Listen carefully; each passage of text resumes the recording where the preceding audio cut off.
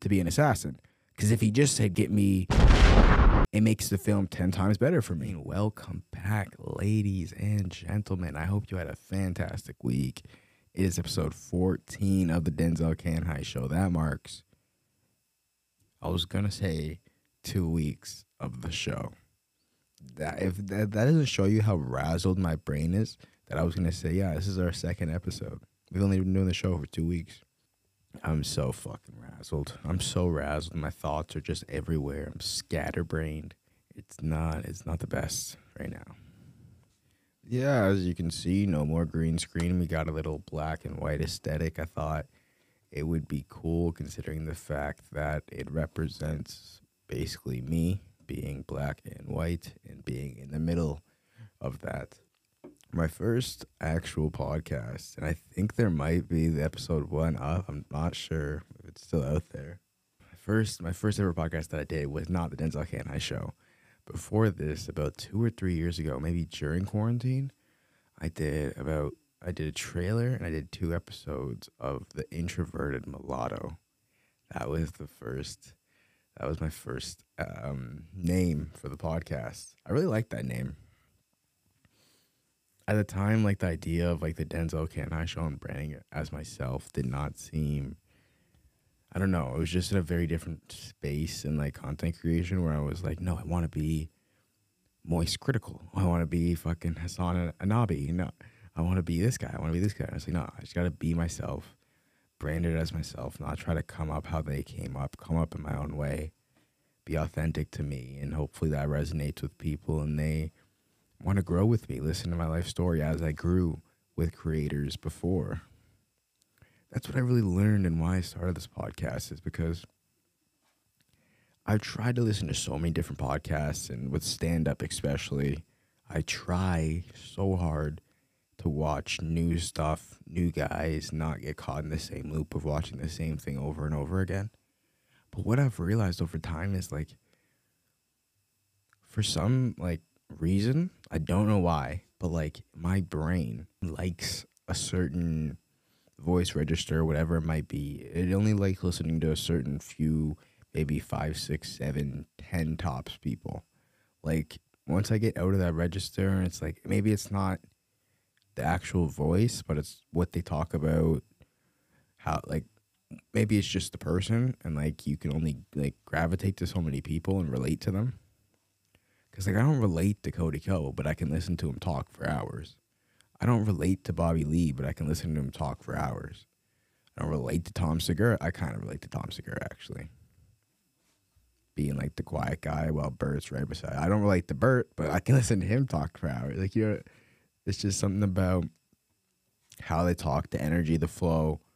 It resonates with me. And so I realized that if I do 8 billion goddamn people, we just passed that number this year, there's got to be at least 10, 50,000 people maybe that if I brand the show the right way, keep putting it out, marketing it, that I fit that. I check those boxes for them. They can listen to me. They can see themselves in me maybe.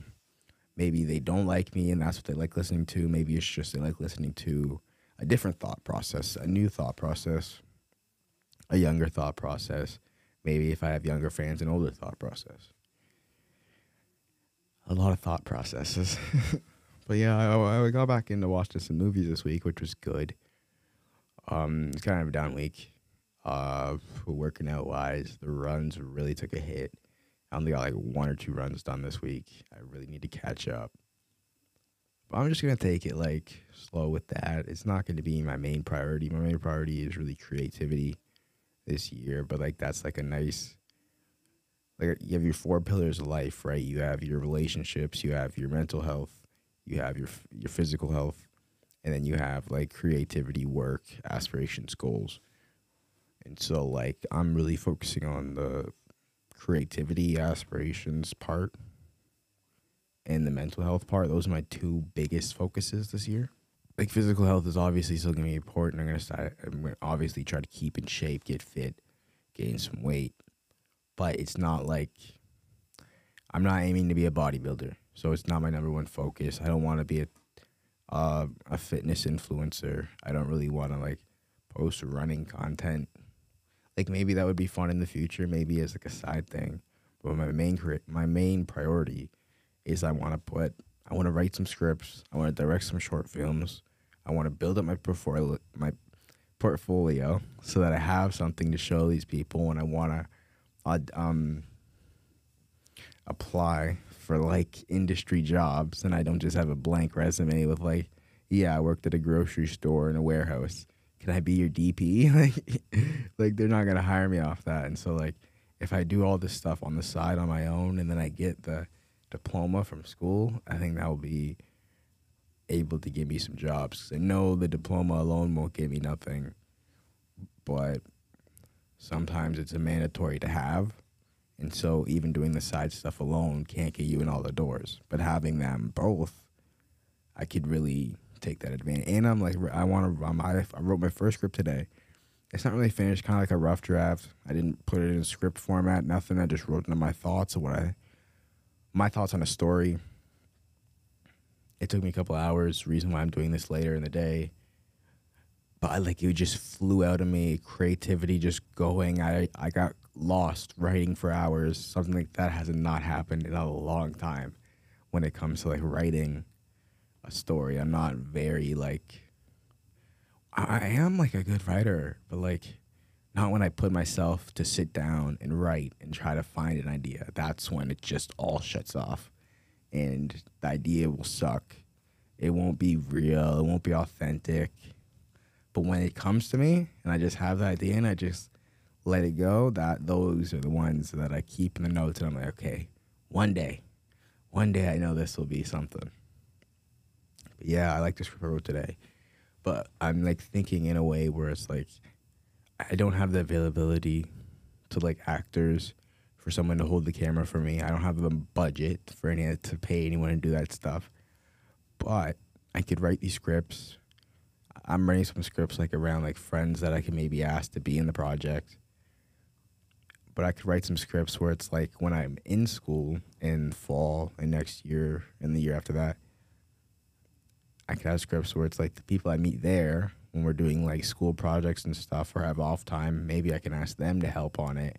And with being out with all those creatives, like that's really the part that I didn't really think about. And it really should have been my main focus, because it's like if you're going to like a film program or a film school anywhere, whether it be Canada, America, the best film school in the world, the degree doesn't matter. The degree will not get you a job at Marvel. The degree will not make you a fucking director. The degree will make you maybe a PA. You'll be lucky enough to be a PA after dropping $150K at USC. Probably even more. I'm probably way low ball on that.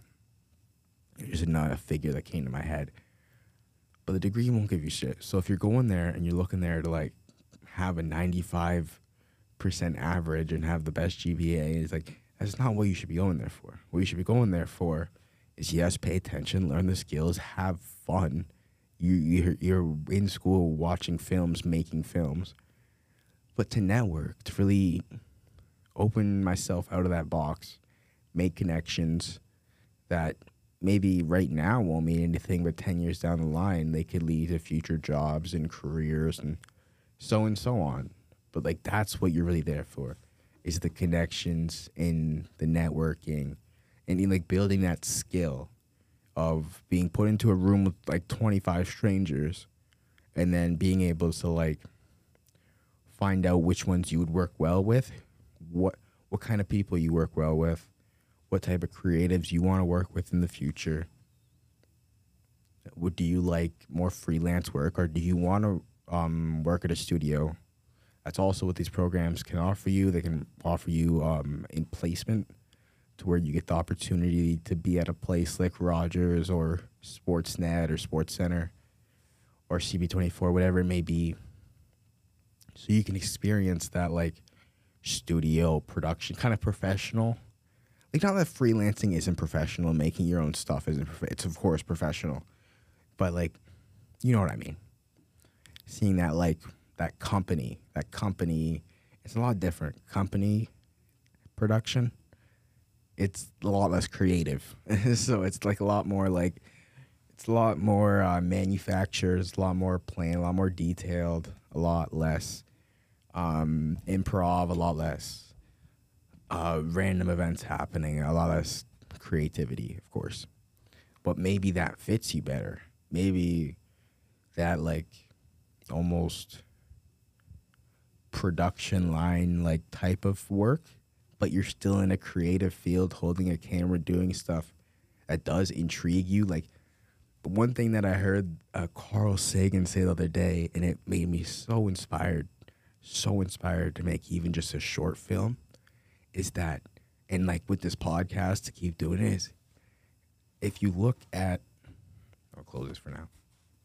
If you look at Earth, like, and if you were like on another planet far away in the universe or galaxy, it's like this ball around our planet, like this spherical ball. That's like around, like, I don't know. Fuck, I wish I just had the clip, but he explains that like basically since the 1940s and like from the 1940s to now into the future till we stop transmitting radio waves and stuff like that, all that you can pick up for that will never, it will degrade, of course. Like if the aliens listening to the 1940s broadcast, it won't sound good. They won't hear the best audio quality, but it will survive. Like if you make a film that lasts, that will last longer than humans, most likely. Your film, the radio waves, whatever, if you like put, I'm trying to think of how he like worded it to like what it had to be. But like your film will last forever. It is also the truth for like social media. Like your tweets are on a server. Like this is one of my favorite Shane Gillis jokes from his special, is that fucking all these old people tweeting are leaving Facebook messages on a server that will that will outlast civilization itself. Like if you come here after all the humans have nuked itself and you look at our servers, you'll just be able to pull up fucking Morbius memes and shit like that. Like it's so fucked. Like how we've evolved. There's so many different routes we could have taken. And we took in like this weird, like, yes, it's sci-fi, but it's very mundane sci-fi where we're all just like tweeting at each other. Like we use technology. We are basically cyborgs. We're basically cyborgs with our phones, right? We have another appendage that we have added onto ourselves that is not at all connected to us. It is completely technology. It's foreign, completely man-made. Yet we carry it with us. Yet it is like a part of ourselves, is what I'm trying to say. But we don't use that for like super advanced stuff. Like no one really uses their phone for like calculus. No one uses their phone for like advanced physics. You know what I mean? Like ideally that's what the technology would be there for, is so that everybody has the access to this advanced library of knowledge, and they are frequently and constantly tapping into it so that they keep evolving their intellect. But it doesn't seem to be the case. It seems to be we've created these networks where it's like, yeah, forget all that like super cool and important and like actual shit that matters that we have on the internet. Yeah, fuck that. We're not getting clicks on that shit. Let's make some super non-meaning, toxic, non-productive, totally useless, wasteless, does not help this human society move further 1 inch at all. Let's put billions of dollars into making that. And it's like, what? What? Like, I don't know, man. Like, your phone should be constantly making you smarter. And like there's periods in my life when I use my phone in a way where it actually feels like a good piece of technology. But most times you just bounce back into this loop of either like you're a business person where you're using emails, texting, calling, or you're just watching YouTube videos, Instagram scrolling, bada, bada, bada, or you're like me where it's just movies, TV shows, any content you can have to block out the background noise you have on constantly. And so like my screen time is crazy. It's like 12 hours a day, but I'm not on my phone like that. Like if I would have to say or guess, I'm probably on my phone like an actual 3 hours a day, but like it's just playing in the background the other 9 hours. But yeah, that could just be an out I give myself too. Number one I hate about like the mobile industry, phones, like the online app market or whatever you want to fucking call it. Every useful app that could actually like advance your skill set, teach you new skills, even as simple as just book libraries for audiobooks and stuff like that. All of it are subscription-based programs or large sum amount apps. They all cost money. In every form, anything that is actually useful to advancing yourself all costs a decent amount of money. But any app that you can spend hours on just wasting your life. They have studies on destroying your life, causing you mental illnesses, causing people to commit suicides, causing mental disorders, causing eating disorders, completely ruining people's lives, completely sucking the energy out of them, the spirit, the love, destroying them mentally, thinking they have to live up to this perfect image that other people pretend to uphold on these apps. All of those apps are free. Have no payment. Some of them are starting to add payments now because that's how gross the market has become. But all of those are free. To like get in and waste 10 hours a day on every day, that's free. But if you wanted to use 10 hours your day efficiently, like, I don't know, maybe getting a good video editor like Premiere Pro or Final Cut Pro, either $30 a month, which it's like, it's not an egregious amount of money. But how many people can just throw away $30 a month trying to learn something? You know what I mean? Like when you're trying to learn, it's not like you already have the skill set. You're trying to learn something. You need the program to get jobs. You need program to get the job, to get the money, to pay for the program. That doesn't make sense. It doesn't make sense. And the subscription program pisses me off even more because it's like, with those Creative Cloud apps, you should be able to buy Premiere Pro and Photoshop just like you are able to buy Final Cut Pro for an all-out price. It is ridiculous that they get off on this market where they can charge you annually or monthly. It is so fucking ridiculous. They don't update it that often. There's not much that maintenance went into them. Those are just fucking profit makers. It's so stupid. Or Rosetta Stone, for example. You want to learn a new language, advance your life, advance your skill set, be multi-bilingual, add that to your resume. What is it, probably $15 a month? So like, and yes, you can throw the example as like, yeah, those apps, it's like, those people care about their apps, and of course they want money back for them. They put money into them and a lot of time into them. You don't think money is being put into Twitter? You don't think money is being put in Instagram? There's a big way for these companies to make money when you're on their app. Like, I'm just trying to brainstorm for one for Premiere Pro, but Premiere Pro could very easily run ads. Very easily run ads. Have like one bar in the top right just constantly playing ads. Sell those for millions of dollars. People are on that. When people use editing software, they normally use it pretty fucking often, and they spend a lot of time in it. So if you just had a constant ad of something, it might subtly influence someone. That's a way to get your $30 a month out of that person. And say, if you don't want to pay for this ad, you're actually paying for something to remove something from a software that you don't like. So you're asking them to edit how they make money. So now you have to give them money. I understand that.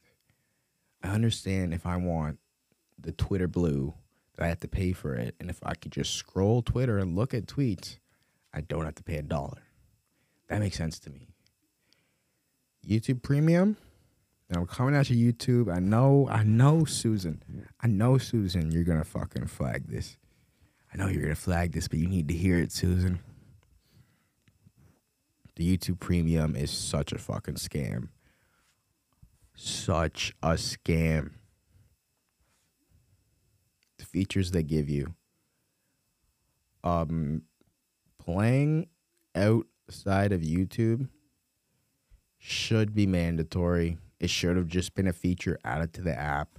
You could do it in Crave. You can do it in Safari. You can do it in Netflix. You can do it in any app that you watch content. The TMG Studios app, you can do it. There's no reason for that to be a premium feature of YouTube. No reason. That's just holding something hostage behind a paywall. Number 2, downloads. You should want people who don't have the access to data to still use your app when they are out on the streets. It doesn't even make sense from a marketing perspective, the whole downloading videos behind the paywall. The only thing that you should be paying for is ad-free, and that should be like $7 a month. It shouldn't be $25 a month for downloadable videos. Like $25 a month for downloadable videos, no ads, and outside the box. How much does it cost to maintain YouTube? Like actually maintain it. Like just 1 update per year, 2 updates per year. Maintenance so that it never crashes, is steady going, everything's fine. How much does that actually cost? Like, it can't cost more than $100 million. Like, that would be out of my mind ridiculous to think it costs that much to run YouTube. So for you charging $25, it doesn't even make sense, my G. Does not make sense. And you already are getting deals from advertisers. And everyone's already posting their content on there basically for free. Like, you're not paying your creators. You're paying your creators, but are you really? Are you really paying your creators? You're paying Ryan Toys 99% of what all creators should be getting. Like it's so stupid. If you keep, I don't want to get I don't want to end up on Rumble. I don't want to end up on Rumble. I'm gonna stop. Before I end up on Rumble and Romania, like Sneeko and Tate. I don't want to be like Sneeko and Tate. I dyed my hair blonde. I'm not Asian, all right? I'm light skinned. Is he? He's not Asian black. I cannot see that. He's definitely Asian white. I know a couple of guys that look like him that are Asian white. Maybe he is Asian black. I shouldn't put that on anybody. So funny with like him and that Manosphere shit is like I liked Sneeko. Tate was kind of like a funny joke. I still like the idea of Tate to me is hilarious. Tate is hilarious, and the idea of him is hilarious. That he became this popular. Like when I saw like, because I've been watching YMH for a minute, right? And so like I've been known about Tate for like 3 years when they did the Cobra Tate shit. And so it was like, to me, it was always a joke. It was never real.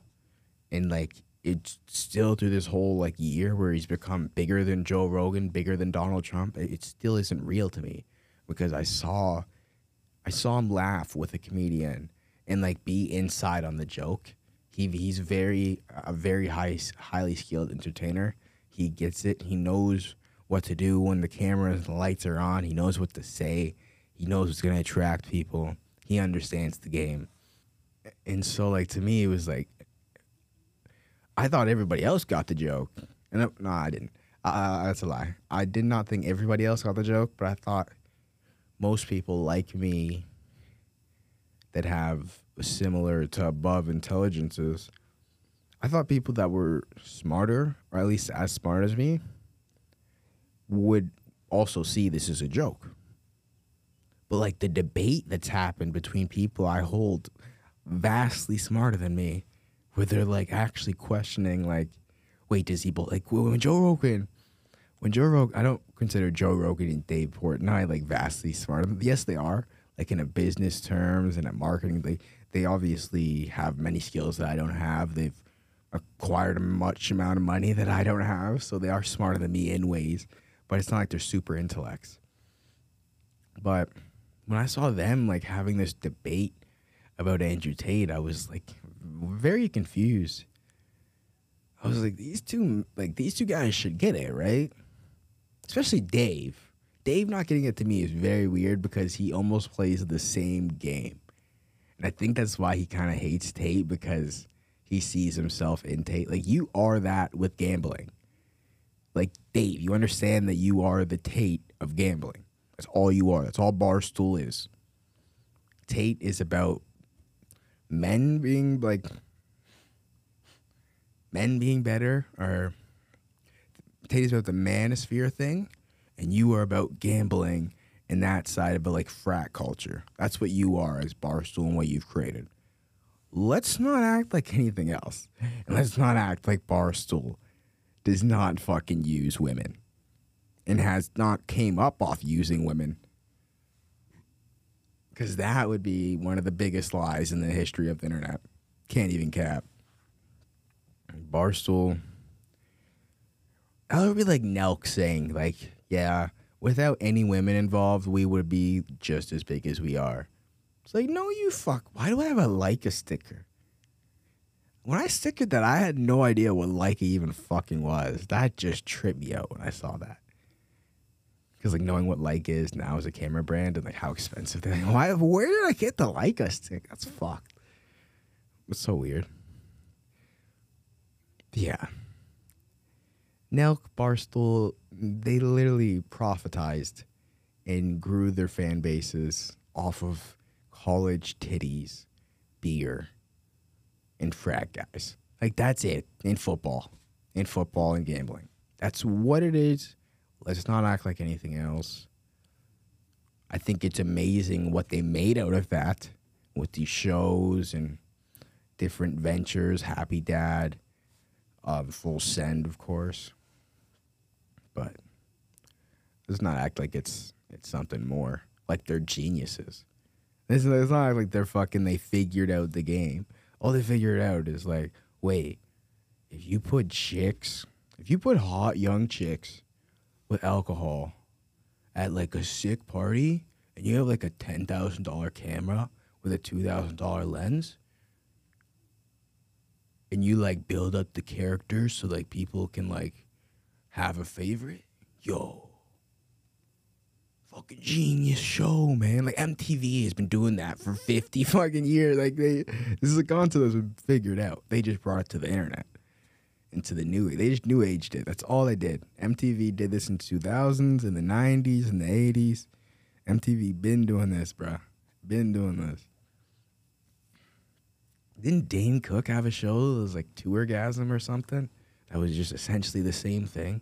Just him on tour, fucking getting drunk and fucking chicks. That's literally like the idea of the show. So it's just the comedy version. Yeah, I guess we should get into the movies of the week then. I didn't watch too many movies this week, but I did get back into watching films and like trying to make that a part of my schedule. After this, I'm probably going to tune into some The Last of Us and see what's going on with that. I haven't checked it out yet. But I've been hearing a lot of talk about it. Some good, a lot of bad, but a lot of good too. So definitely going to check that out. My dad actually said I'd like it, so he doesn't know what the fuck he's talking about, but we'll check it out anyways. That actually made me want to watch the show less, getting his recommendation, because that guy, horrible taste. I mean, let me just give you the list of shows that this guy has tried to put me on over the years. The Walking Dead, Game of Thrones, and Westworld. Those were like his main shows that he's tried to put me on. Like, horrible taste. Horrible taste. Oh, yeah, I watched You People. You People was a fucking great movie. I wish I kind of like wrote a script for that, but it was kind of more just fun just experiencing it. It was very fun. I could even watch it again. Not really, like, so quickly, but, like, in a couple of years, like, where it fades from memory, and enjoy it again, yeah, I definitely turned it on for my boy Schultz.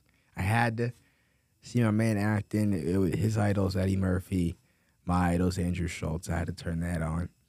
He did as I obviously love Jonah Hill too. So him being in this kind of like romance comedy style.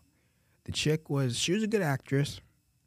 She really encapsulated the like black girl, like American black girl, like very well, which like made me like visibly angry during multiple scenes. I mean, can we talk about like black people being racist? It is just as racist to fucking ostracize white people for their skin tone as it is white people to ostracize black people for their skin tone. You don't get past issues like slavery or fucking, you don't get past that by bringing it back up and resenting on it and fucking, you get past it by evolving and realizing that it's like, oh, wait, your skin tone doesn't fucking matter? Yeah, wait, I thought everybody fucking knew that. Like, you know what I mean? Like, I don't understand why, like, black people get this pass of just shitting on white people. I get it because of slavery, but it's like, it doesn't make, how are you expect things to get better? How do you expect racist white people, like, when racist white people hear that, do you think they're gonna stop being racist? Or if they see more of black people saying, oh, I don't look even at my brothers, even at the people that people consider my black brothers, I don't look at them black. I don't see color. I don't see color. That's the worst statement ever. I don't see color. I don't attach someone's color to any predefined notions. It's completely, you can have white people that do very blackish things. What's the word? Black stereotype things. You have Asian people that act very black. You have black people that act very white. It's not, you don't wake up in the mirror and base your personality off your skin tone. Yes, to some point, your personality is definitely developed by who you grow up around. Your parents, your family, your friends, your teachers, all of that's your community. But even then, I don't think anyone associates it with a color unless it's brought up to them. As a child, I did not associate myself as black, and the black people in my life did not like that, my black family members. But I also didn't associate myself as white, and I never got an argument from any of my white family members. And where I don't get the argument is, like, for me, how could you not see that I'm not black, in that if I say I'm black, that I completely reject my mother? I think I've said this before. But, yeah. This doesn't make sense. You just want me to reject the woman who raised me and who I came out of? Because what? Because I look brown? It's like, so do Mexicans. Like, and that's the funny thing. It's like, if I go to Mexico, I'm very, like bi nationality. I guess it's biracial, but it's not biracial. I guess it is, because, like, I can fit Hispanic. I even personally think, like, if I went to, like, the Philippines or, like, Mongolia, but, like, Middle East for sure, I could definitely fit in with my beard. But, like, I fit in. When I went to Mexico and Cuba, they were like, yo, what's this white lady doing taking one of our boys back over the border? What's she doing? But nah, I fit in where I go. And because of how, like, Canada is, and the sun and the tan, like, this is my lightest complexion. And I will always be the lightest I am in Canada. So whenever I go somewhere, I instantly tan to, like, a natural, like, bronze to what those people adjust to. It's very weird. Like, when I was in Cuba, I was, like, this, like, very oily brown. But when I was in Mexico, I was dark brown. Like, I was the darkest I've ever been. And I was in the same amount of sun. So I don't really see the difference. I think it's just like the intensity of the sun being closer to the equator and stuff like that. And so if I went to Nigeria, I would probably turn midnight, like Wesley Snipes or something. I'm basically like the chameleon transformer, whatever you want, a shapeshifter, whatever you want to call me. I have supernatural abilities to change my skin tone. But yeah, I don't know. Oh yeah, we got that from you. Yeah, You People is really a pretty racial movie, and a lot of the movie was upsetting me that like that's why I love the ending of the film, which like it was upsetting me when she would like kick into like this black stuff and would say not borderline, plain blatant racist shit to Jonah, the person that she's supposed to be in love with, while he's just trying to help, like he wasn't doing anything, and she would just be angry at him and say some racist shit or some anti-Semitic stuff, and then he would just accept it and be cool, and she would not apologize. Like if she did apologize, be like, "Oh, I'm sorry, I'm so tired," and it's like, what the fuck? Like if he came at you with that energy, you would be fucking saying so. Like it's the double standard. I don't get the double standard. Being mad when white people are racist to you, but just expecting white people to take you being racist to them? Huh? Dave Chappelle does this a lot. But Dave Chappelle wins, where it's like he understands white people. And so he has more like advanced takes. And he doesn't really he doesn't shoot on them for them being white. He shoots on them for what they do. And so that's a lot different than just shitting on someone for their color of their skin and associating that with so many other people. It doesn't make sense. And when Jonah Hill says that shit and he's like, I know an asshole, like that's just, I'm gonna carry that line in life to anybody I meet like that. It's like, yeah, I don't know your experience, but I know what an asshole is, and you are that. But I also thought the ending was very unrealistic. Very unrealistic. So like the parents just bump them in together in the street a couple months after they completely split up and realize like, our families can't do this. One speech, they just get married on that day. Like what?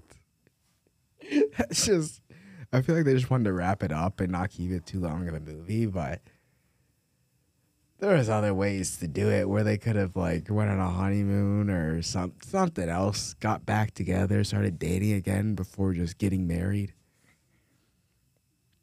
Even like the marriage, like proposing storyline felt very forced because like you weren't even sure they were in a relationship yet. And then it was like 6 months later and he has a ring. And like it's so, pacing was kind of weird. It was a good film though. Jonah Hill's performance was great. He's very funny.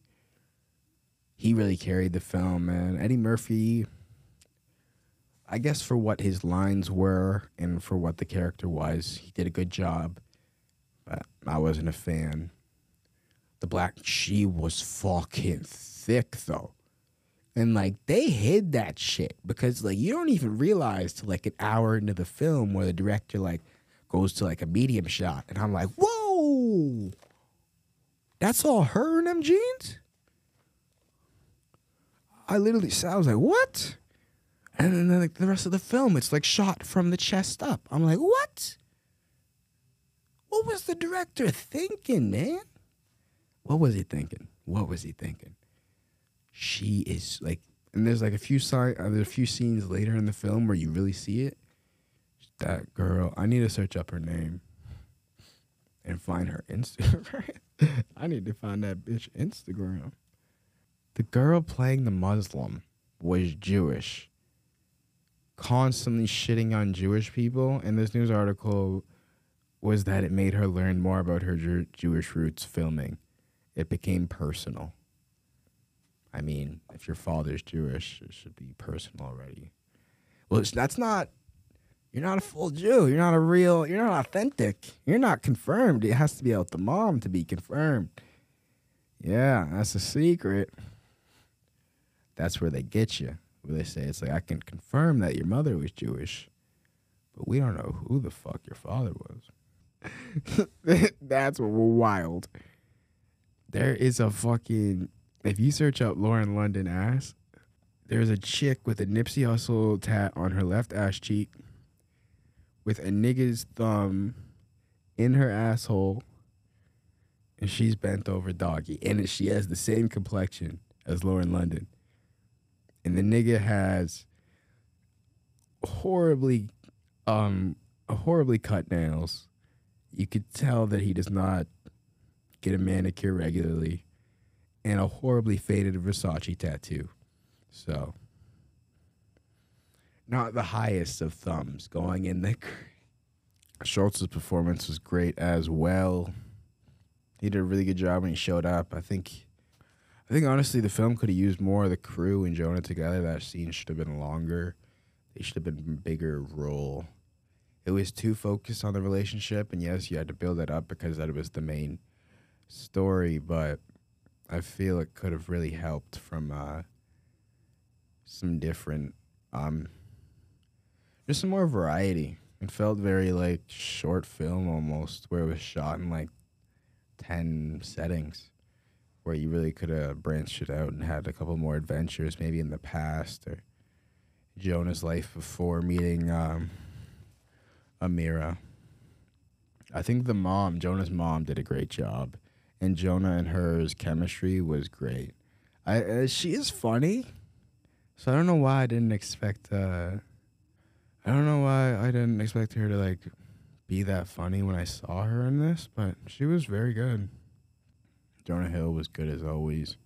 He's like really on this weird kick where he's like, when he was young, I feel like, or younger, I feel like he was very like artistic, and like everything had to be like very creative or like art driven. He's very like perfectionist with his work. So now he's just like trying to do more stuff and like cash in on what you got. Like you only got your limelight for so long, right? Like whether it's stand up or acting or whatever it is, and in the entertainment biz, for some people, yes, you have the 40-year, 20, 30-year careers where it's like from they're young to like Tom Cruise. He did Top Gun when he was 24, and he just did Top Gun at 54. Like, it's not the route for most people. Most people that get an inkling of fame, that's it. And that's a very short period. So cash in, make your money, and then get out and go do what you want to do. Because, like, I know there are people that, like, love acting and want to act and want to do stand-up. But it's like, once you've done it and you've made your bag, and, like, that bag, you're not getting any more bag. You know what I mean? Like, if you keep doing it, you'll get more money, but that bag isn't getting bigger. You've reached 100 mil. You've reached 500 mil. You've reached 50 mil. You've reached 10 mil. You've reached 5 mil. You've reached whatever the number is, and that bag ain't getting any more. Go do something else. Branch out. Like, as much as, like, I don't mean to compare it, but, like, Bert doing The Machine. Like, I would love to see Tom Segura. I love the book he did. That's a great venture. Now you're a New York Times bestseller that you can add to your fucking resume. I would love to see him write a feature film. Not star. He's not the best of actors. But if he wrote something and directed it and got behind it, I feel he has a very creative mind like that where it would be good. And he would not let... Like, if he made a series... And I'm not talking comedy. I'm talking, like, drama, thriller. I think it would be done very well. I think there would be no holes in it. And I think it'd be a new venture, be fun for him. And you don't have to continue doing that if you don't want to. But if you do, why not? It's like, what is another special, you know? What is another special when you have 4? It's like, you done it. You did comedy. You completed it. You were an open micer. You were a host. You worked your way up to the ranks. Opener. Mid-show act, could do 20 minutes, 25, got on some talk shows, branched your career out, finally become a headliner. Then you get your special. Now you're touring all over the world. People want to see you. You made it. You did it. There's no more to go. The only other go is to be the GOAT. And obviously that must be some people's aspirations to stay in it. But it's like, You want to be the GOAT of comedy? What does that even mean? You know what I mean? It's so subjective. Like, it's like saying the GOAT director, the GOAT photographer. It's like when you're talking about art, it's very subjective. There's no way to really define someone as the best at something. Yes, you could say Picasso. Yes, you could say, there's so many directors I want to name there that it's like, what are you even saying? You could say Nolan's the greatest of our generation, but then it's like, is James Gunn a nobody? Some people like him more. Some people's favorite filmmaker is Jordan Peele. Some people's favorite filmmaker is James Cameron. Some people love the Transformers movies and love Michael Bay films. Yes, they exist. I know those freaks do fucking exist. They scare me too. But no, like, some people prefer John Watts' Spider-Man over Sam Raimi's. And now those people, they should die. But other than that, everybody else, it's like, it's very subjective. Anybody can make a point and be right and defend it. There's no GOAT comedian. Like, as much as people want to say Chappelle, it's like, I go back and I look at Richard Pryor, I look at Eddie Murphy, I look at Cat Williams. It's like, is he clearly better than these guys? On their best nights, is he clearly better than Cat Williams? I can't say that joke for joke per minute, who's made me think more, who's made me laugh more in a special. Cat Williams is definitely up there, man. Definitely up there. If I had to like just say provocative thinking related to me personally, jokes, Cat Williams funnier than Dave Chappelle. Personally. Like, if you go back, it's that Pimpin' and some of those early specials from the 2000s with Cat, they're better than Killing Him Softly. I'll tell you that right now. I recently watched Killing Him Softly. It doesn't hit the same. After you watch Dave's new works, where it's like, it's more him, like, where he's at this advanced level, then you go back to him with his basic set, it does not hit the same. And he's making that, like, white guy voice. And I didn't realize he did this, but he did that for years as, like, a stage voice. That's so fucked. That, like, he felt like he had to do that to get in the industry. He couldn't talk like himself. Maybe it just changed over the time he aged and stuff and smoking cigarettes, but he's like very high up here and like trying to be a character, and like now he is being himself. Where it's like Cat Williams is like the character he was playing was himself. That's why Cat Williams is so amazing. And who else did I have to tell? The Richard Pryor. It's like it doesn't relate to me the same way. I'm not from that era, but like jokes and like funniness wise, the way he cracks a room, I cannot say Dave Chappelle is substantially better than him. Patrice O'Neal. If we're really going to have an honest conversation about the GOAT comedians, make you think. Because that's like, when we all think of comedian, they're supposed to be, I feel like people often think of comedians as dumb people who tell like dick jokes. But in my mind, a great comedian is an intellectual who makes you think. And the way they make you think and wrap it all together and make it entertaining is by making a joke out of it. They get a bunch of knowledge, a bunch of facts, maybe non-facts. They pull a bunch of things together and they make a joke out of it to make it entertaining, to digest. Documenters get a bunch of raw information and throw at you. And if you're interested, you can get some of it, but you won't get all of it. When you hear a great bit, you remember that bit. Like the Shane Gillis bit I told you, I remember the bit. It's like some Andrew Schultz, the foods with the best country. That's not a great example, but you remember the bit. You know what I mean? You remember the bit, at least for like a year or so, you remember the bit very well. Versus if you were to watch a documentary, like you don't just, the information isn't as well. And that's what I think the art of stand-up comedy is asking questions and then turning those questions into a joke. Or like making observations and turning them into a joke. And so, number one, thought-provoking, really made you think about things in a different way, but was just fucking hilarious. Like, he would say things that you would never think of, but it's like, wait, is he right? and then you're on the floor laughing. Like, that's what a comedian at the top of their game is. And Patrice, if you go back and watch Elephant in the Room, I mean, if you watch that bitch 3 times in a row and you know where the jokes are gonna hit, you know where the punchline is, that shit will still tear your ass up, man. You go back, watch any content with him and Lil Kev, that shit will tear your ass up, man. Now, Dave Chappelle, I can clearly say he's better than Kevin Hart. It's like there are levels to this, but it's like at that top level, when you're saying best of all time, number one, nobody else is better in their prime, on their best night. That's a very different conversation than saying, oh, he's better than him in just raw talent. It's very different. And so do something else, branch out. I don't know. To me personally, that would be great. Like, one of the best things about Joe Rogan is that he has stories from the UFC commentating. He has stories about being on Fear Factor. He has stories from being on news radio. He has stories from having a development deal. He lived all these different lives. He was an actor. He's a commentator. He's a podcaster. He's a stand-up comedian. He was a fighter. Like, he does jiu-jitsu. He trains. So many different roles, different hats, that when he sits down, he has a conversation. He has a lot to bring to that conversation. He's very interesting. I don't know. Maybe it's just fucking a dumb idea. I don't know. They should just stick to make it. Maybe they're making so much fucking money that it doesn't make sense to stop. That's probably what it is.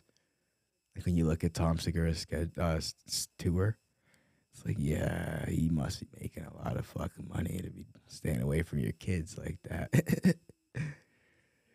Yeah, there's a lot of talk about you people, but the racial themes of that movie I knew would probably spark conversation. I watched Tenet.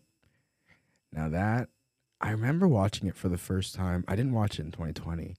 I think what happened with most people with this movie is they watched the they didn't see the marketing, or they saw the marketing. It just felt like another flash in the pan movie, and COVID did not help it at all.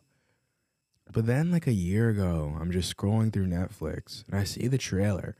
And I'm like, that's fucking interesting. And I love John David Washington. He is such a skilled actor.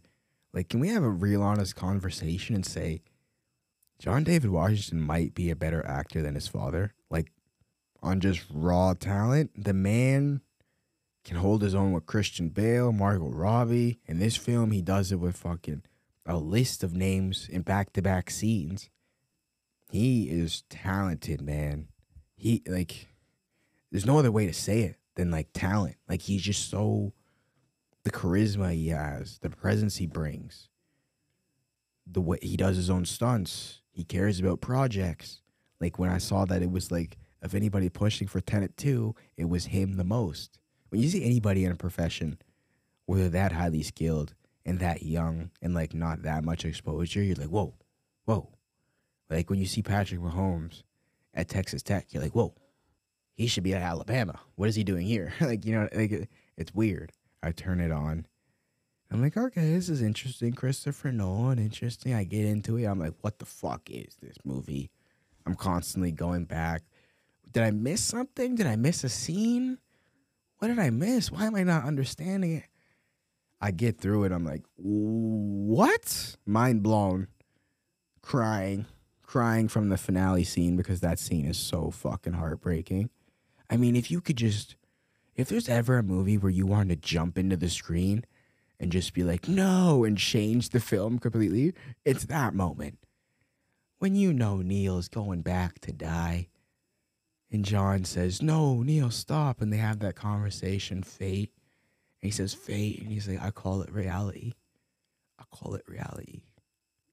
Let me go. Just flushing with tears. Robert Pattinson crushed it in this movie. The way he gives subtle hints when you rewatch it, that, like, he knows John David Washington. My favorite hint of all, they reach the turnstile in the airport. Neil sees the bullets in the window, and he says, what is this? But as he's saying it, he's looking at the protagonist character as he's looking towards the turnstile.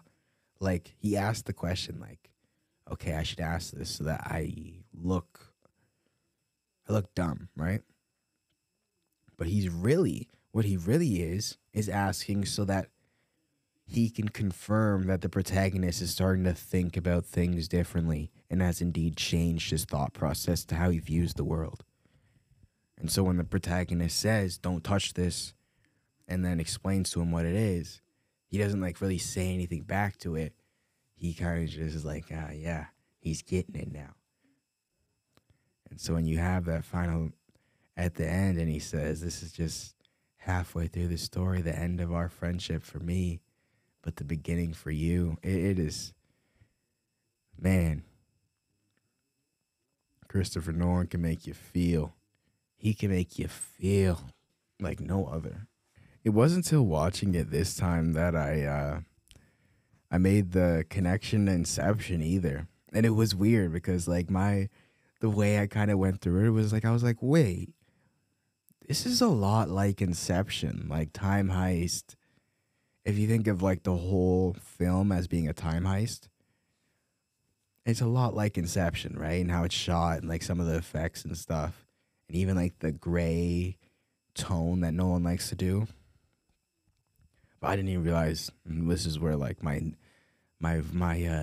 deteriorating brain kicked in. I didn't realize Nolan had shot Inception when I made that connection. And so I was like, why are they so similar? And so then I research Inception a little bit. Then I'm like, oh, Christopher Nolan. That's why they're so similar.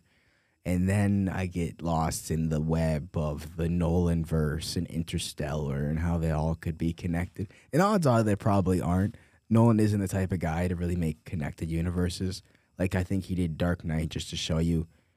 I think he wanted to do it for one, but just to show you, okay, I can do the superhero thing best. Here you go. I do it. Boom. It's the best. Put it down.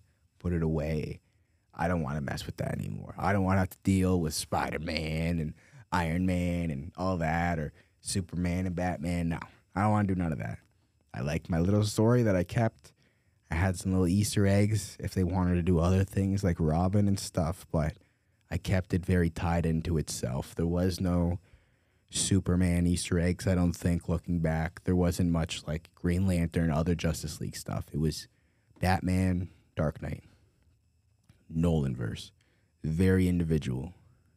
And so for him to take that mindset about superhero films and then to have all your films be connected, I don't know if that's a probability or the probability is high on that one. As a filmmaker, like as an aspiring filmmaker, it definitely leads me to wanting to almost like when I do start creating short films and films, have them all be in a shared universe and have a continuity. Not majorly, but just with subtle details to where if you're a fan of a director and you pick up on these subtle details, you can realize the connections. I think that's fun. I think why not if you could? Of course, it makes writing stories a lot harder, especially when you're pitched by studios, stories and stuff. That can make it incredibly hard to fit that in your universe, timing, time periods. Like in Tenet, they say in the future, things have gone horribly bad. That's why they have to turn it back. Interstellar, you're in the future, things have gone horribly bad. They have to go to space. So it's like you can leave a looseness of connecting. You don't have to write the dots. You don't have to be like MCU, where you like tell the Easter eggs, but then explain everything in between the Easter egg, so that you can baby step them towards the Easter egg, which I'm really tired of. Really tired of. I love No Way Home. But in No Way Home, when you see Green Goblin and you see the villains, you know, before you even went into the film, you knew Tobey Maguire was there. You know Andrew Garfield was there. The leaks had come out. Everyone expected them to be there. Why did they only show up an hour into the film? They should have been there right away. It's because they baby step you to the Easter egg. They have to explain everything. Of course, they have to go through the plot process of how they got here. You couldn't have left that a mystery? No. What if it's complicated and they don't get it? And then people complain after. So fucking what? People don't get your films. That's fine. It's always been fine. Tarantino said it best. I make my films for me. You're all invited. Stop trying to baby step fucking grown adults that know more about the source material than you.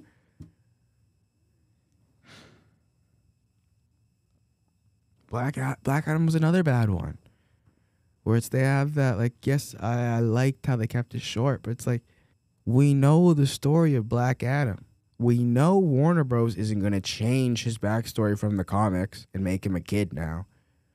We know his son dies, and that's what gives him the power of Black Adam. Why are you trying to fake us? You know what I mean? Like, it's... I guess it's people who don't know. And they do it for them. But... I mean, you can pick these things up. Like, they're not hard to pick up. And if you really cared about a film, all you have to do is go watch a YouTube video that's 5 minutes long after you watched it. And that's not really asking a lot. If someone really cares about a film, they will research it afterwards without you forcing them to. The film I watched for the channel this week was Daredevil. God, that movie. It was... I can't say that. It wasn't horrible. It was the first time viewing. First time viewings are always different. Unless the film makes me mad on the first viewing. Like, actually, like, I'm mad at the way the director did something or an actor chose. I'm just mad. I'm mad at something. I don't like something. That is the only way I'll review a movie and say it's bad. If off the first viewing of something, I can't get over, like, a gripe, because normally you have gripes with films.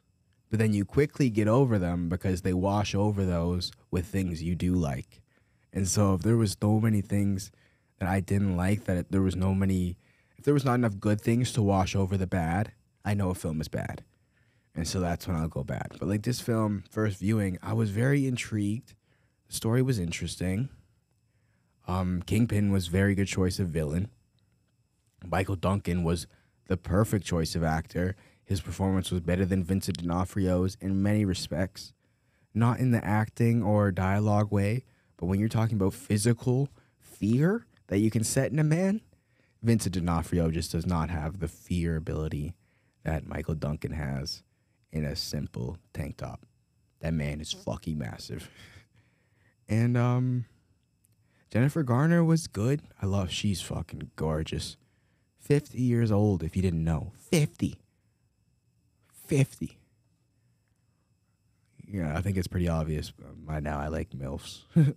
I'm just like Young Gravy in that way. Yo, the Young Gravy is my idol right now, fucking all these MILFs, bro. He's taking down Lisa Ann, Addison Rae's mom. He's hitting the fucking list. He's the king of this shit right now. But a MILF game. They have this early line where he says, I'll give them a Kingpin, and he says, bring me Bullseye. And it kind of insinuates that he's going to pass off Bullseye as Kingpin, like in the Daredevil TV show when they do Bullseye as Daredevil. The guy has a fucking bullseye cut into his forehead. He never misses. He flew into New York after the rumors of Kingpin. He flew into New York and was never there before the rumors came out about Kingpin being the gangster in New York. Maybe the mafia boss who runs everything in New York probably lives in New York and doesn't fly in for the first time after his name is brought up. And it's like that line really took me out where I'm like, is his plan to sell him off as the Kingpin? Or was his plan for Bullseye to be an assassin? Because if he just said, get me Bullseye, it makes the film 10 times better for me. I said that in my video. If you want to hear me talk a little more about it, it's on the YouTube channel, the Denzel Can High YouTube channel, where I do a little movie breakdown to give you my thoughts on films that I watch each week.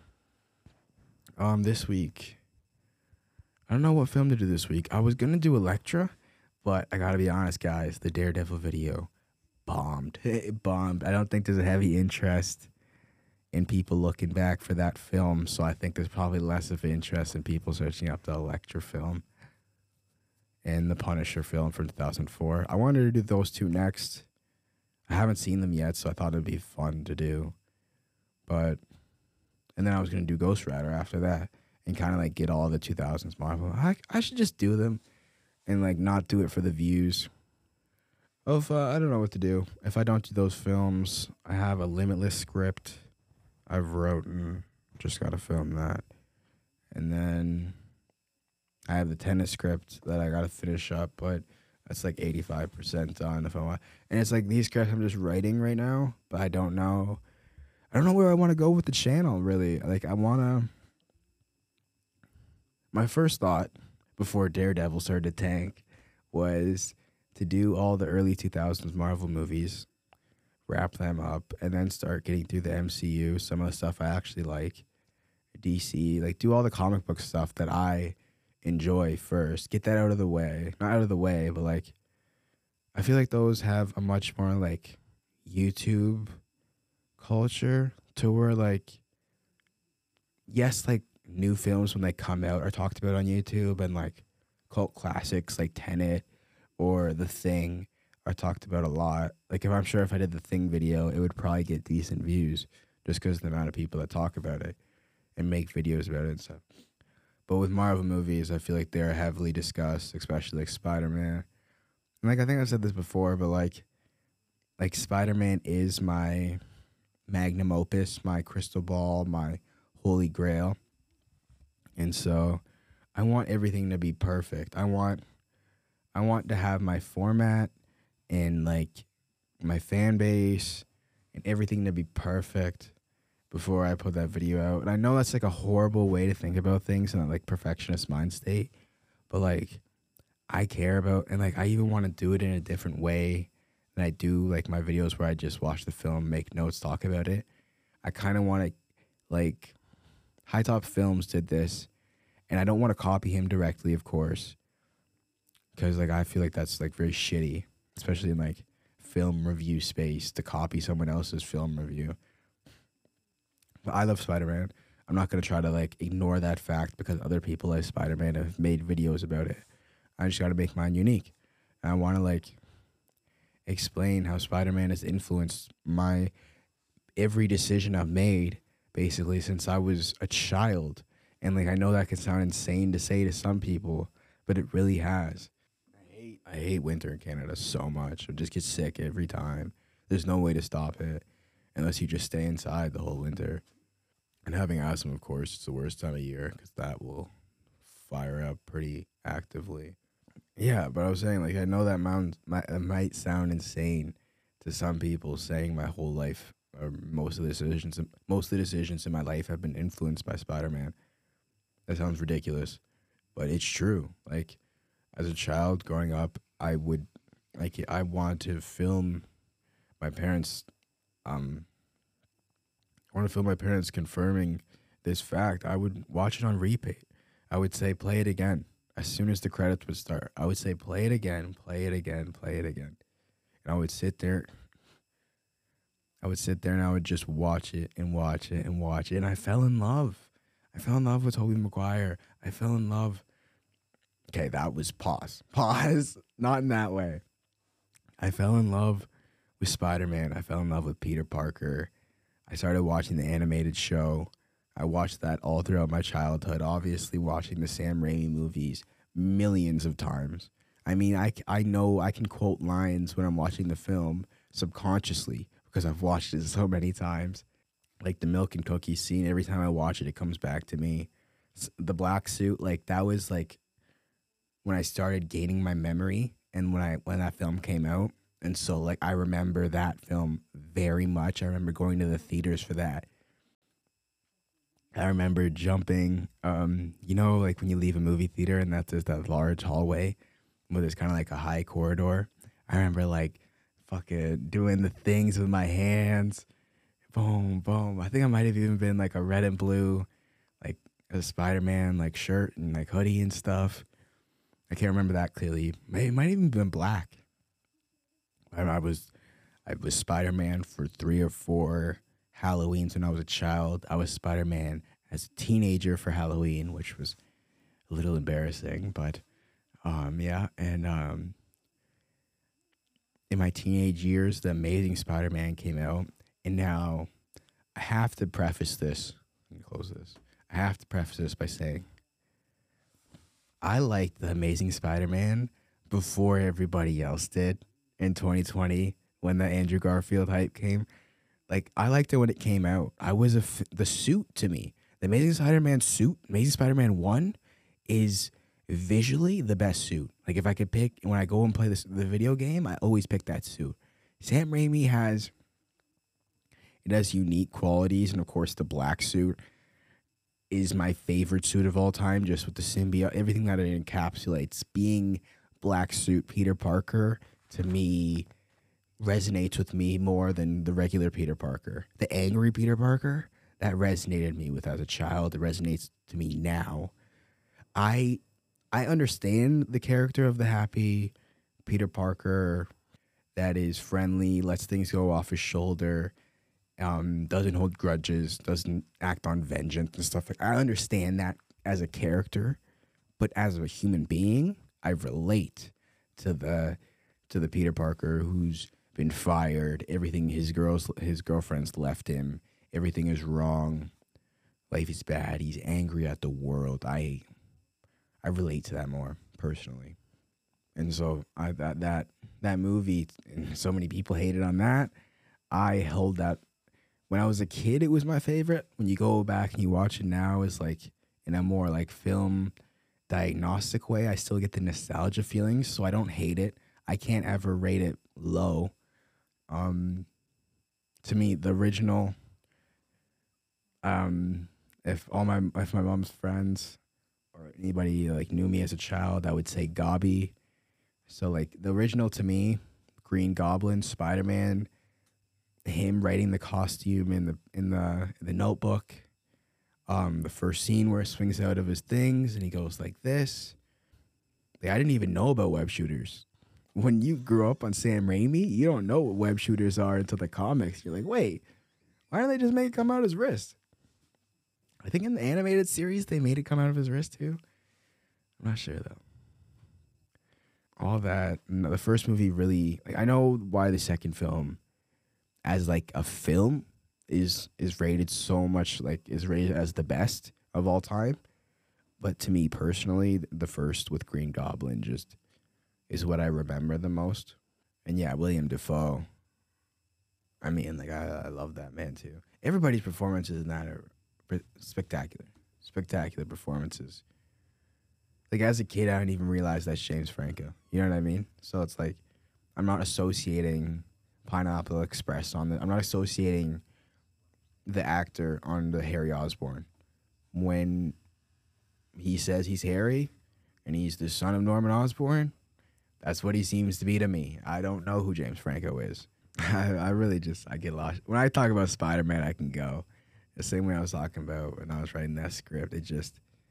There's so much there. And like, yeah, that's why I want to make it in a different way, because I'll just make 3 30-minute videos, Spider-Man videos basically, where I just tell you all of my thoughts on it. And it's like, first of all, that's not new and creative. Secondly, I don't think it's that all. I wouldn't be too entertaining to just hear someone fanboy for 30 minutes, like without any perspective or details given. Like, sure, if you like hearing me talk or know me or something, or in the future if I'm big or something, it might make sense to go back and look at that, my favorite film. I want to do it in a way where it's like the video to me matches my love for the character. That is the best way I can describe it. I do not want to let Spider-Man down. And that's like if I often think about writing Spider-Man short films.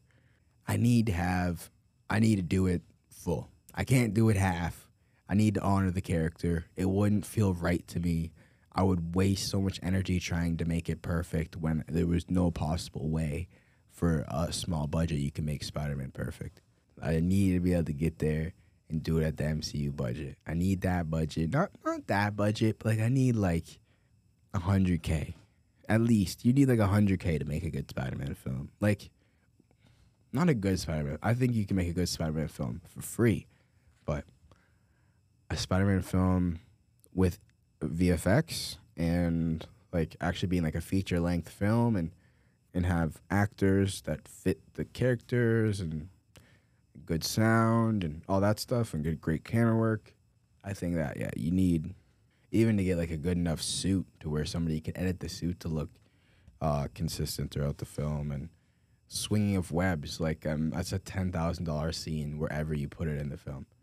Like that, the web swing scene, like no VFX I've ever seen low budget for that looks good ever. Like any time I've seen that, it's like Spider-Man Lotus is kind of like, it's passable for a short film, but if you were to see that in The Amazing Spider-Man or Spider-Man No Way for Home, you'd be like, what the fuck? Like, you'd probably turn it off, so it's not like cinema quality. And that probably cost them like $1,000 to do, so. Yeah, so it's like, for me, I want to do it right. I want to have the budget for the YouTube video. I want to bring through people. I want to kind of make it a trilogy. The way I have it like in my head is almost like a documentary that I explain my life story through the Sam Raimi Spider-Man trilogy. And so it's like the first one's the beginning, right? And it's like very happy, very fun, very lighthearted. And that is like my childhood, of course, from 1 year old to say like 14 before I start high school, my childhood.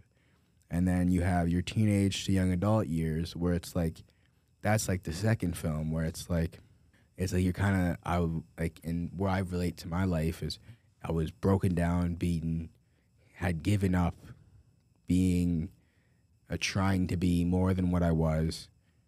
I did not want to live for anything else except for the other fact of just surviving. And so that's where I associated that to the second film and the third film, which is like I haven't lived through it yet, but would be 21 to like 30 or whatever. The rebirth, the replan, the go again, the vengeance, that story. That's my idea of how I want to do those. That's why I want studio quality to be up. I want my editing quality to be way up. I want my mic quality to be up. I want to have more of like a solidified fan base to where it's like I can put that video out and know like it won't tank. Ultimately, I am scared of putting a lot of work into something and then posting it and then it getting 100 views, 400 views, and just completely bombing and all that work in my mind being up for nothing. But what I really just gotta look at is like whether or not it does good or is perceived well is just up to the gods, up to Loki, Thor, Hela, all of the gods.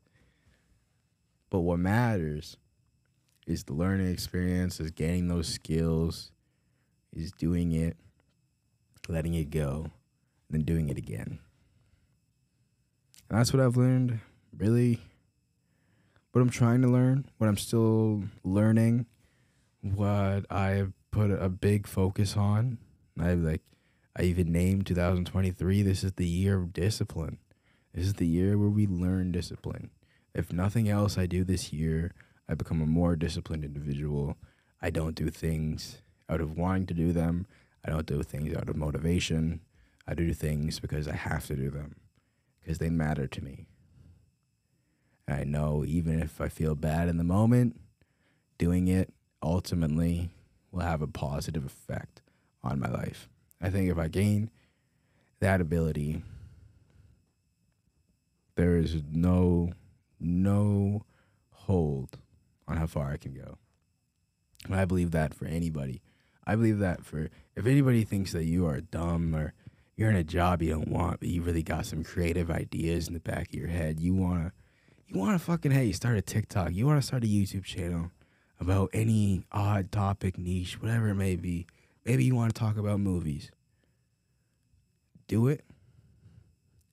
Keep doing it. Put in the work. Put in the 10,000 hours.